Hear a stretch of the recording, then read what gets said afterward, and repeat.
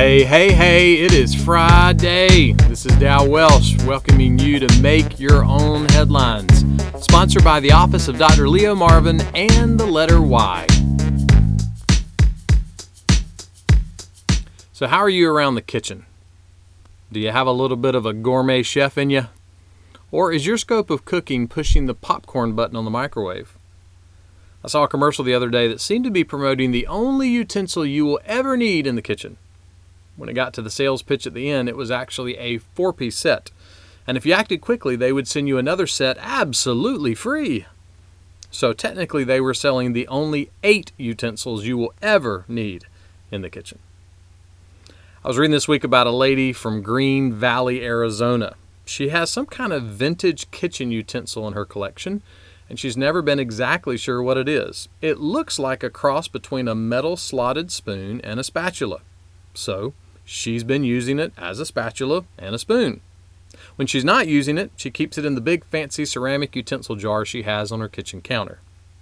Well, the secret identity of her spatula spoon was recently uncovered when she found one just like it at a yard sale. And the one at the yard sale was still in the original package. So, what was her mystery kitchen utensil? A pooper scooper. Bless her heart.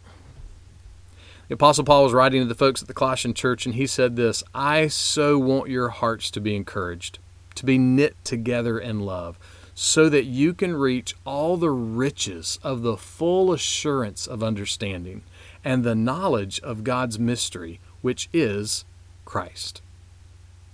Have you ever been frustrated with God because there's something you just don't understand? Something hard or difficult or frustrating or painful is happening, and you don't have the answers that you want?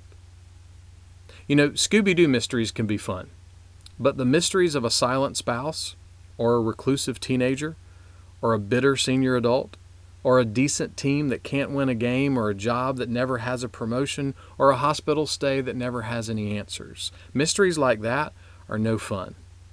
So what do? Well, we turn to what we know. One of the greatest mysteries in the universe is the very existence of God, His wisdom, His majesty, His holiness, His sovereignty. Maybe just slightly more mysterious is that God has made Himself known to us. Not completely, because we can't physically or spiritually or emotionally completely handle a complete understanding of God. But He has made Himself known to us in Jesus. If your heart has been captured with the love and grace and mercy and salvation of Jesus, your heart has everything that it will ever need. It may sound cheesy, but Jesus really is the answer for your world today. The old song says, "A thrill of hope, the weary world rejoices, for yonder breaks a new and glorious morn." You know, that truth is not just for Christmas. The only utensil you need for life today is no mystery. The hope of the gospel of Jesus was brand new this morning, and it's still the greatest thrill for a weary world. Make that one of your headlines today.